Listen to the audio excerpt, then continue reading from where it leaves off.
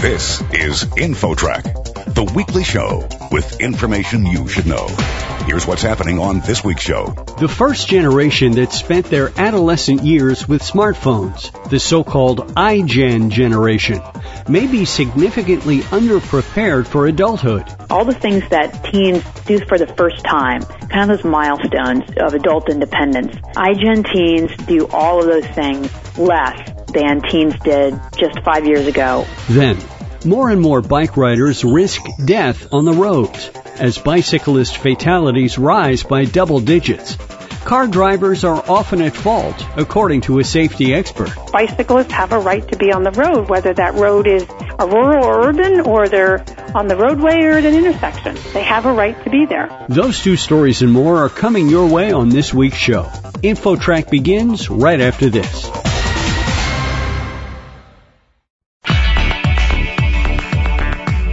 InfoTrack, the weekly show with information you should know. Here's your host, Chris Whitting. Today's adolescents are connected to social media and smartphones, but an expert says it may be leaving them unprepared for adulthood. With the story, here's InfoTrack's Roy Mackey. Roy? Thanks, Chris. Our guest is Dr. Jean Twenge, professor of psychology at San Diego State University. She's the author of iGen, Why Today's Super-Connected Kids Are Growing Up Less Rebellious, More Tolerant, Less Happy, and Completely Unprepared for Adulthood, and what that means for the rest of us. Dr. Twenge, welcome to InfoTrack. Thank you. Your book contains just a ton of horrifying statistics for parents, and we can get into some of those in a moment. But first, who are you talking about when you refer to the iGen? iGen is those born roughly 1995 to 2012, so today's 5 to 22-year-olds. And especially the older iGen, what really has distinguished them is that they're the first generation to spend their entire adolescence with a smartphone.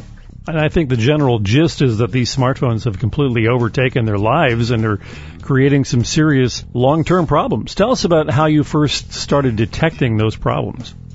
I've been doing research on generations for about 25 years now, and especially the last decade or so, I've been using these really big national surveys of teens that are done every year.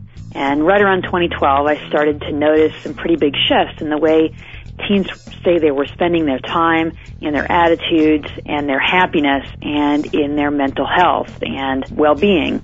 For example, loneliness had been trending down for a while, and then right around 2012, 2013, really started to spike upward in all of the age groups, 8th graders, 10th graders, 12th graders, and then there were similar patterns in symptoms of depression, feeling hopeless and useless, feeling like you couldn't do anything right.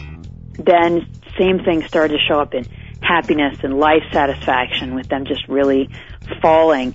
And then I started to see statistics from other sources showing the same thing. Right around 2011 or 2012, clinical level depression started to go up and now increased by about 50% in just 5 years among teens.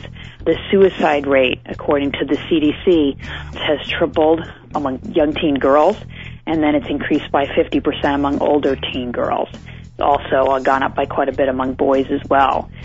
So there's this really pervasive pattern of young people telling us that they're struggling, that they're not as happy as teens used to be just 5 or 10 years ago.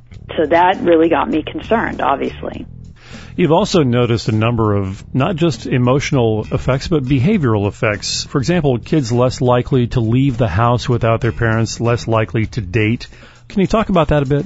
Yeah, so there's a couple of trends there. So the first, teens are just less likely to go out of the house and spend time with their friends, or even hang out with their friends inside the house. They just spend less time with their friends in person than they used to. So those trends got started a while ago, but they really accelerated, again, right around 2010, 2011, 2012. For example, the number of times a week that teens said they went out without their parents started to really go down. The percentage who say that they hang out with their friends almost every day really declined. They're less likely to go to the mall or go to movies or drive around in a car, all the things that teens do when they get together in person. iGen teens are doing those things a lot less than previous generations did. teens who spend more time on screens, spend more time communicating electronically, are less happy, more depressed, and even more likely to have risk factors for suicide, like thinking about suicide or creating a plan for suicide. It's combined with less interaction in person, which we know from tons of research is connected to mental health. That when you spend more time with people in person, interact with them face to face, that's a very positive thing for mental health. So it's this double whammy for iGen teens of spending a lot of time on screens, which doesn't seem to be very good for mental health, and perhaps even more, perhaps even the bigger effect, is they're spending so much time on screens, 6 to 8 hours a day by some estimates, that doesn't leave much leisure time for hanging out with their friends, which is good for mental health. Our guest on InfoTrack is Dr. Jean Twenge, professor of psychology at San Diego State University and the author of a book called iGen. And we're talking about today's generation of teenagers who don't remember a time without the internet, who can barely remember a time before smartphones, and how all of that has affected nearly every aspect of their lives in both good and bad ways. There are some positive aspects to what has happened in this technological revolution, though, correct? Absolutely. There's a lot of really good qualities that come out with iGen. Some of them are due to the smartphones, some of them are due to other cultural forces, but one of them that has some distinct advantages is that today's teens grow up more slowly. All the things that teens do for the first time during their adolescent years, kind of those milestones of adult independence, things like driving, having a paid job, going out without your parents, dating, having sex, drinking alcohol. iGen teens do all of those things less than teens did just 5 years ago or 20 years ago. Those are actually trends that have gone on for a while. They're not solely due to the smartphone, but they accelerated with the smartphone because all those things involve getting out of the house. And when you're communicating with your friends on Snapchat, it's not as necessary to get out of the house. And these trends are part of a much bigger cultural story about how we raise our kids now. That we have fewer kids, we nurture them for longer, we expect them to go to college, we just expect to live longer and for them to have their own kids later in life. So the whole developmental trajectory has slowed down. So 18-year-olds now look like what 15-year-olds used to look like. And this is a trade-off. There's some wonderful things to teens growing up more slowly. For example, fewer get pregnant as teenagers and there's fewer drinking alcohol. But on the flip side, college faculty and managers tell me, well, then when they get to college, when they get to their first job, a lot of them have a hard time making decisions probably because they just haven't had as much experience with independence. I think the parents who do see this slow development as a problem also see the smartphone as kind of a losing battle. What advice can you offer to parents to try to take control of all this?